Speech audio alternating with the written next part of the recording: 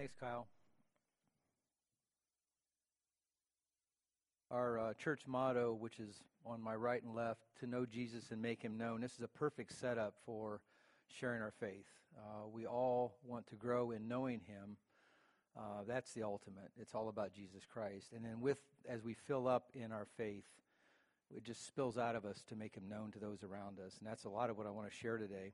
Maybe I should just sit down and shut up at this point, but that spells it out. One thing I do also want to highlight is how many get the Tribune paper? This is the BG Tribune, and just for those of you that saw on the front page, for the first times I've ever seen it, you actually see a pastor being highlighted, Pastor Kyle Burkholder, and he's going to get this and sign it, so we maybe raffle this baby off for another fundraiser here. And if you did come today expecting to hear Kyle, my apologies, you get me instead, but you can come back next week and hear Kyle as he shares his heart. I want to get the clicker going here. Sharing the gospel, what I would call the blessing of evangelism. When you hear the word evangelism, sharing the gospel, what comes up in your mind? Oh, goody, for some, absolutely. Oh, heck, oh, darn, what a challenge. Fear, insecurities, lots of things come to mind if you're honest with yourself. And what I hope to do today is to maybe have you learn to deal with some of those fears, some of those insecurities, some of those inconveniences a little bit with maybe some ammunition of why and how. But first, I want to get into a bit of my story. I think what's helpful when you share your faith is you have a story and a story to tell. I have a story. A lot of you have heard my story, so again, you're going to get a chance to hear it again. Hopefully it's the same one you've heard before. I can be consistent. I think the story, my wife, maybe you should ask her the story. I accepted Jesus Christ as personal Savior and began a lifelong journey with him in 1974 of October. So it's been 42 plus years that I've walked with the Lord, with him in my heart and mind. Prior to that, and I don't think I'm overstating it, but I really did not like God, if he existed. I had grown up in the Methodist church, did all the stuff, went to Sunday school, and there was parts of it I really enjoyed and was kind of challenged over in a good way. But when I was in high school, some things happened at the church I went to that really offended me. And it really is a caution even to us today as a church that we want to make sure we're a church that welcomes people. And what I felt and what I heard is that the church I went to, everybody wore suits and ties, everybody dressed real nicely. And the word on the street was, and I never did go back to affirm it, was that the migrant workers in the community we lived in had a lot of migrant workers doing work in the fields, worked at Spring Hill Nurseries, which is a big nursery near us, and that because they didn't bathe very well, they didn't dress right, they were trying to figure out some other way of serving them versus having them come to church on Sunday. Now, I heard that and said, I'm done. If that's what God's about, I don't want any part of it. It just offended me. And so because that was a focus of that group. It was all about administration, all about the church being set up pretty. And so even though we have a wonderful sanctuary, you all look great today, we don't want to be pretty. We want to be real. We want to have people be welcome in our midst, however they are dressed, however they're set up, and not have anything to put anything on them. So I really became ambivalent to Christ and God. I became almost a hater of God. And that was probably in 1970s, early 1970s. So I come to college and then began a journey serving myself. And then somewhere along my college career, my life got hijacked. And I'm going to come back to that story in a bit. As you all know, the Great Commission says very clearly from our Lord, all authority in heaven and earth has been granted to him. To me, he says, therefore, make disciples of all nations, baptizing them in the name of the Father, the Son, and the Holy Spirit, teaching them to observe all that I have commanded you. And here's the part that I just love. And behold, I, Jesus, am with you always to the end of the age. We don't go alone. He says, go, but I am with you to the end of the age. Well, go where? All reaches of the earth. Some are missionaries, some do it in different places, but I would contend to you that a lot of it has to do with this next commandment that says the greatest commandment. Jesus replied to the doubters of that day, love the Lord your God with all your heart, all your soul, and all your mind. This is the first and greatest commandment. And the second is like this: love your neighbor as yourself. All the law and the prophets hang on these two commandments. It's almost like done deal. You do these things, Jesus said, you got it. And from these things, you do other things. But this is the foundation of it. So when you ask the question, go where? Well, it's your neighbor. It's your coworker. It's the lady behind the counter. It's the waitress at the restaurant. It may be a mission trip to Africa. Right, Kyle? Maybe going on mission for long term. Maybe it could be lots of things. And there's all kinds of prescriptions for ways to go. But I challenge you today, your go is here today where you're at, too. It's not wait for that moment. Today is the moment. It's that person sitting next to you that God says, love and bring them to me. Also in Luke 15, another great story. I love this one too. So he told the parable, what man of you having 100 sheep, if he has lost one of them, does not leave the 99 in the open country and go after the one that is lost till he finds it? And when he has found it, he lays it on his shoulders, rejoicing. And when he comes home, he calls together his friends and his neighbors, saying to them, rejoice with me, for I have found my sheep that was lost. Just so I tell you, there will be more joy in heaven over one sinner who repents than over 99 righteous persons who need no repentance. So God lays out a pretty prescriptive plan for us to have a heart for those that do not know him. We should love our neighbors ourselves. We should go. Go could be across the backyard. It could be across the world. And he says that one person that comes to me is worth a whole lot. The angels rejoice. However, I do know and fully understand that sharing your faith is a scary thing. It's vulnerable. You risk rejection. In fact, Jesus said, you're probably going to get that. I got it. You're going to get it too. And so how do you overcome that? Rejection, fear, frankly, inconvenience. It's inconvenience to share your faith. It means someone's going to hijack your agenda for the day. And I can honestly say that I probably fail in that more often than I succeed. And I'm really excited when I succeed in that, let my agenda be hijacked for something maybe God's doing that I didn't figure on. But it was really hard. So I have a short, not so short, but a video I want to show you. It's a little bit of a tongue-in-cheek. Hopefully it'll challenge you a bit. Here is one way to come out of your shell and overcome your objections.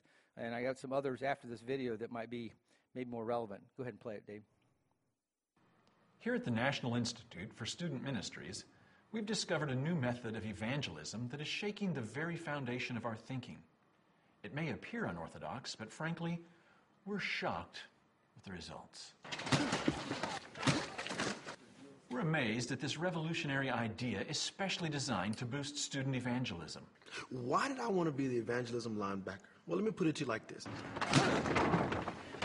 Yeah, baby! Next time I'm going to hit you so hard you're going to flight, NASA's going to think I done launched a satellite. You see, as a fish was created to swim in water, as a bird was created to fly, I was created to knock people out who don't evangelize. The evangelism linebacker deals directly with a variety of students' fears associated with sharing their faith. All right, it's all you. This house has got your name on it. I'm not ready yet. What makes you think I'm ready, though? Fear of rejection, for example. Let me talk to you about fear. 4th and 1, Jerry Rice, what you gonna do? That don't compare to 4th and 1 in eternity. It doesn't matter who rejects us because we're always accepted by Christ. God loves you. Get off the floor and go door to door. Can we talk to you for a minute? I'm a lover, not a fighter, baby. He loves you, but it might hurt. Sometimes I'll blow you up, but it's because I love you. Yeah, but just because I'm a Christian doesn't mean I need to be out sharing my faith. I mean, Don't you run from me! You can't escape my grasp! D. Gray will throw you in the trash! Thanks to the evangelism linebacker, campus evangelism nationwide is up 87%. Thank you, Mr. Gray. I'll never do it again. Hey, I can't go to the outreach today. I just got some more important things I gotta do. Uh-huh. Hey, man, give me a break. I went to church on Sunday. I gotta go. Selfishness? The world needs a message. For God so loved the world, He wants to communicate it through you. If you procrastinate, you will open up the gate to a beatdown. Give me that phone, boy. When I see selfishness, it is my job to blow them up. That's what I do. I blow them up so that they can get their eyes off of self and look at Christ, the prize. What's up, baby girl? Nah, I'm busy. We're intrigued, as the linebacker is particularly effective in infiltrating centers of cultural and intellectual exchange. Here you go. Here's your double cappuccino latte mocha with a twist. Not too hot, not too cold. Perfect for you. Yeah, but anyway, man, did you hear that talk from that guy the other night? Oh, I know. Like we're supposed to be sharing our faith in like coffee shop. Whoa! Whoa! Shut out in the coffee shop, baby! You next! It's unlikely that the recent decline in coffee sales has anything to do with our program. Pride comes before the fall. That's Old Testament. Old Testament, you know this. Thanks for the coffee, Darren. Hey, you're welcome. Have a nice day.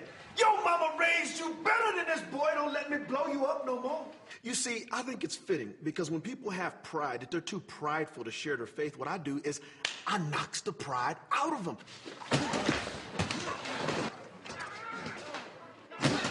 What I would like to communicate to my brothers and sisters is this. When you least expect it, around the corner, perhaps even under your bed, I can be in a phone wire. I can be everywhere. And just know that I'm always watching, ready to lay the boom on you, baby. Booyah! Ouch. Are you ready for game day? Stephen, how was the technique on that? Obviously, it's a funny video. I actually debated showing this because it's a little bit long and it's a little bit violent. But our heart for Christ should be equally violent. We should be out for Him. So, okay, if that's not the way, if you don't want to have the line, I know that, by the way, the football team coaches are out recruiting. I did ask Coach Jenks to bring back a linebacker for evangelism, so we'll see what happens with that. So there's better ways. And here's the good news. Evangelism, sharing your faith, is not about you. And I think for us, we got to get out of ourselves. It's not about me. It's not about my rejection. It's about Christ. Luke 12, verse 8 says, "And I tell you, everyone who acknowledges me before men," I'm going to put this to a blank font. There we go. No? There we go. Luke 12:8 says, "I tell you, everyone who acknowledges me before men, the Son of Man will also acknowledge before angels." Pretty amazing promise. "But the one who denies me before men will be denied before the angels of God. And everyone who speaks a word against the Son of Man will be forgiven, but the one who blasphemes against the Holy Spirit will not be forgiven. And when they bring you before synagogues, or before your classmates, or before your work, or before any institution that you may be talking to, when they bring you before these folks, do not be anxious about how you should defend yourself or what you should say. For the Holy Spirit will teach you in that very hour of what you will say." Remember back in Matthew, he says, "I will be with you always, even to the end of the age." Well, that means now, and it means here, and it means wherever you're at. And this just says, don't worry about what to say. We all want to have our plan. So good to have your apologetics in line. Everything should be lined up as best you can. However, don't worry so much about what you're going to say. Also, don't worry so much who you are. You don't need to be anybody influential. Paul and Silas, obviously pillars of that day, were challenging the Corinthians on their faith. And it says in 1 Corinthians 3:7, "So neither he who plants nor he who waters is anything." He's talking about himself. I'm Paul. This is Silas. We're the ones that water. We can't do anything. But only God can give the growth. As I was preparing this message, I kind of reviewed some of this with Kyle to get his kind of spin on it and his read for what I was sharing. And he sent me back an email, and I want to quote what he told me, which I thought was very appropriate here. "The Bible paints a picture where we are not responsible for others, but simply responsible to them. To unpack that, it's not my job to save anybody. I can't do it. I also can't make a decision for them. I'm not responsible for anyone's choices but my own. I am, however, responsible to them. Listening to Jesus out of Matthew 25, I hear him saying that being a follower of his makes me responsible to share with the world the good news in word and deed. What someone else does with it is not up to me. So whether you're rejected, received, something happens in that moment is not your responsibility. Your responsibility is to be there.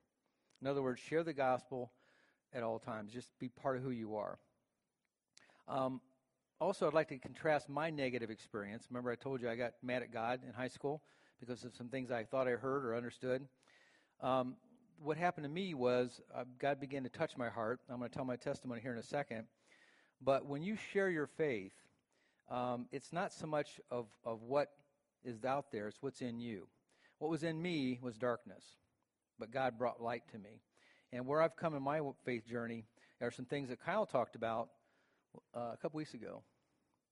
Will you ask yourself, am I marked with joy? Do I have joy in my spirit? Have I been a recipient of the most miraculous gift ever? A transplant, a heart transplant, a new heart out of sin and death transplanted into a clean heart? Are we marked with joy? So ask yourself, am I marked with joy? Are we marked with power? The power of the gospel, is that in us? We don't have to do it under our own power. In fact, if you're doing it under your own power, you're really not honoring God.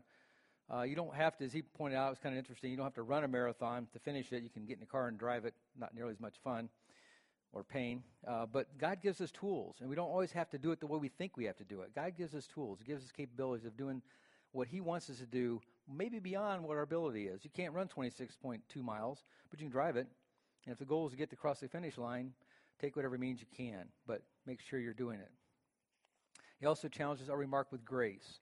The underdog team plays loose with nothing to lose. If you got nothing to lose, you can just kind of play the game of evangelism with all your heart. We can't lose.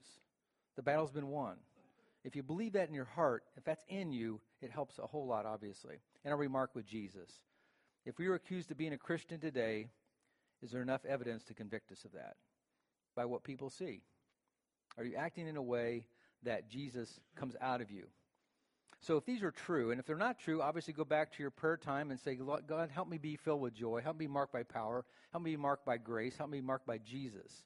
And when you're filled up, it's hard not to have something spill out. Also, Terrence mentioned last week that a glass of water might be of interest to you. If I had a glass of water and say, hey, John, you want a glass of water? You'd say, oh, I'll catch you after the meeting. But if you haven't drank for a couple of days, you'll do anything for a glass of water. The world is full of thirsty people. They don't know what their thirst is from. They fill it with all kinds of things. They fill it with drugs, sex, alcohol, narcissism, stuff. But everyone's looking for an answer to that in their heart, which is missing. And it's that thirst they have. They're trying to fill with all kinds of things. So you're sitting there with a cup of water. And all I would challenge you with today is have that cup handy. So when someone says, I'm really thirsty, and that looks like the kind of thing I need to drink, you're there to give them that drink of water, which is Christ. John 4 talks about the woman of the well. Jesus said, but he's talking to the woman at the well. He says, but whoever drinks the water I give them will never thirst. Indeed, the water I give them will become in them a spring of water welling up to eternal life. He talks about water that doesn't end, water that just continues to be existent. There's no end to it, and that's Christ himself. So from what Kyle told us a few weeks ago and Terrence told us last week, we have an amazing God that is personally involved in our lives. And if we let him, he will fill us. He'll fill us and fill us and fill us, and then it'll just pour out of us. So when you're talking about your faith with somebody, it's not something you have to work up so much. It's something that kind of spills out of you. So when we have this water filling up our life, Christ is in us, all these things are true, are we marked with these things? What do we do with it? We can just be ourselves filled up. Jesus gave us a better way of what to do when we're filled up. And here's what I want to tell a bit of my story. One thing that happened with me that I would, guys, I guess put to you all that can be a real tool for evangelism is prayer. I personally had my mother's father, my grandfather, my grandmother, and an aunt who loved Jesus prayed for me most of my life. And after I got saved, they kind of shared with me, I've been praying for you since the day you were born. And that really impacted, I didn't know it. And if I did, I probably ignored it. But they were praying for me. So a praying grandparent, a praying parent, a praying friend is huge to, again, extend the gospel. Also, words. Words of love. Words of love from me, about Jesus' desire to know me, for salvation, the conviction of sin, those words. So prayer and words. I had two words come to me as a young man. My other grandfather Dixon, was a crazy fanatic for Christ. He spoke of Jesus everywhere he went. It was almost obnoxious. And I was kind of offended by it, frankly.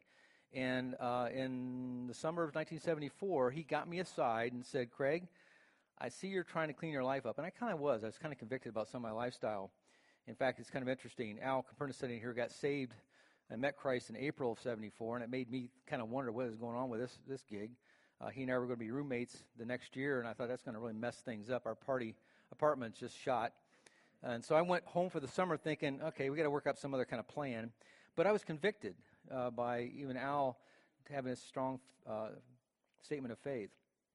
So my grandfather, when he got me aside that summer, said, I know you're trying to clean your life up. I can see it. I can sense it. But I want to tell you, you cannot be good enough. I don't care how good you try to be. You'll never be good enough. The only way you can be good enough is accept Jesus as your personal Savior. He can give you the grace and the power to live a life that matters. Without Him, you're wasting your time. And it spoke to my heart for the first time. He'd spoken to me a number of times, but he was consistent with his words to me, even though I rejected him many times. Probably, I'm sure he cried at night on some of the things I might have said back to him. That moment, I was drinking out of the cup that he provided. I was ready. The water was there for me. Also, that very same summer, I had a guy that I was working with. I was working at a prefab house place, nailing trusses together. And this guy named Mike, I don't know his last name. I've never met him since. He was instrumental in me coming to Christ. Basically, he shared about Jesus, about John 3:16. Then he would also talk to me about what he did that night at the local bars, getting drunk, and things I won't mention this morning, what he would like to do with girls. He would just lay it out to me, and I'd kind of go, okay, here's a guy that loves Jesus, says he does. He talks about the gospel, yet he's got a lifestyle that stinks. It's terrible. I would never want to emulate it. But the words he spoke pierced my heart. So my grandfather, who was a godly man speaking to me, and this guy who was a backslidden Christian, still speaking of Christ, really impacted me. I can't tell you why.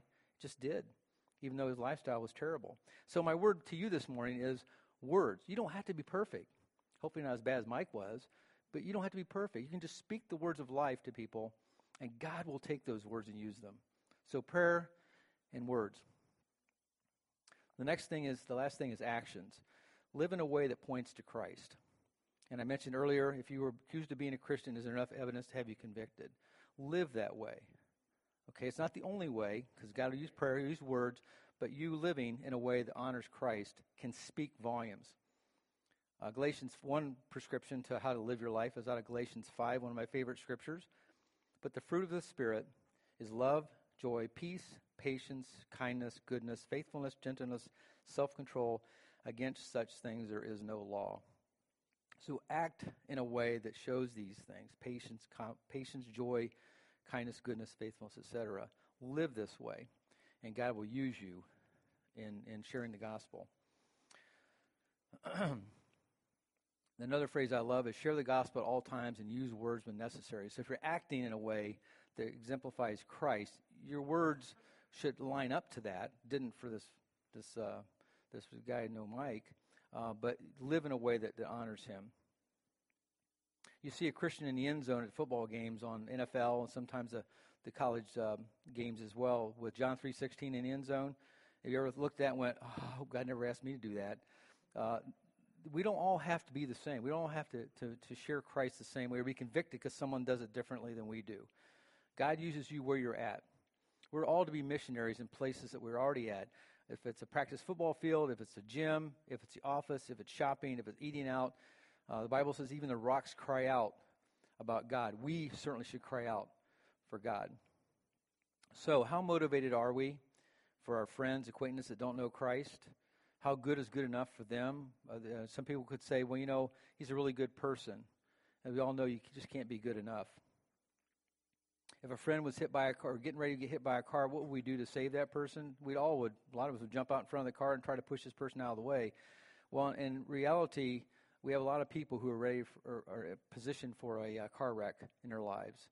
And we can make a difference in their lives too. As you saw from the linebacker video there, it's 4th and 1, and Jerry Rice is going out for a pass, and it's time to catch the pass and win the game. We can do that as Christians. There's a lot of people that live without Christ around us every day, and we should make a difference with them. I want to read this last thing here. somewhere. I've got it. This is a little story told by by Max Lucado out of John 3:3. Because a lot of us may feel intimidated to share our faith because we're nobody. We don't have a big set of credentials to give us the authority to speak into people's lives. Well, Jesus addressed that very directly. So bear with me in this kind of paraphrased story by Max Lucado of John 3:2 and 3:3. The noisy room silences as Nicodemus enters. The men are wharf workers, tax collectors, unaccustomed to the highbrow world of a scholar like Nicodemus. They shift in their seats. Jesus motions for the guests to sit.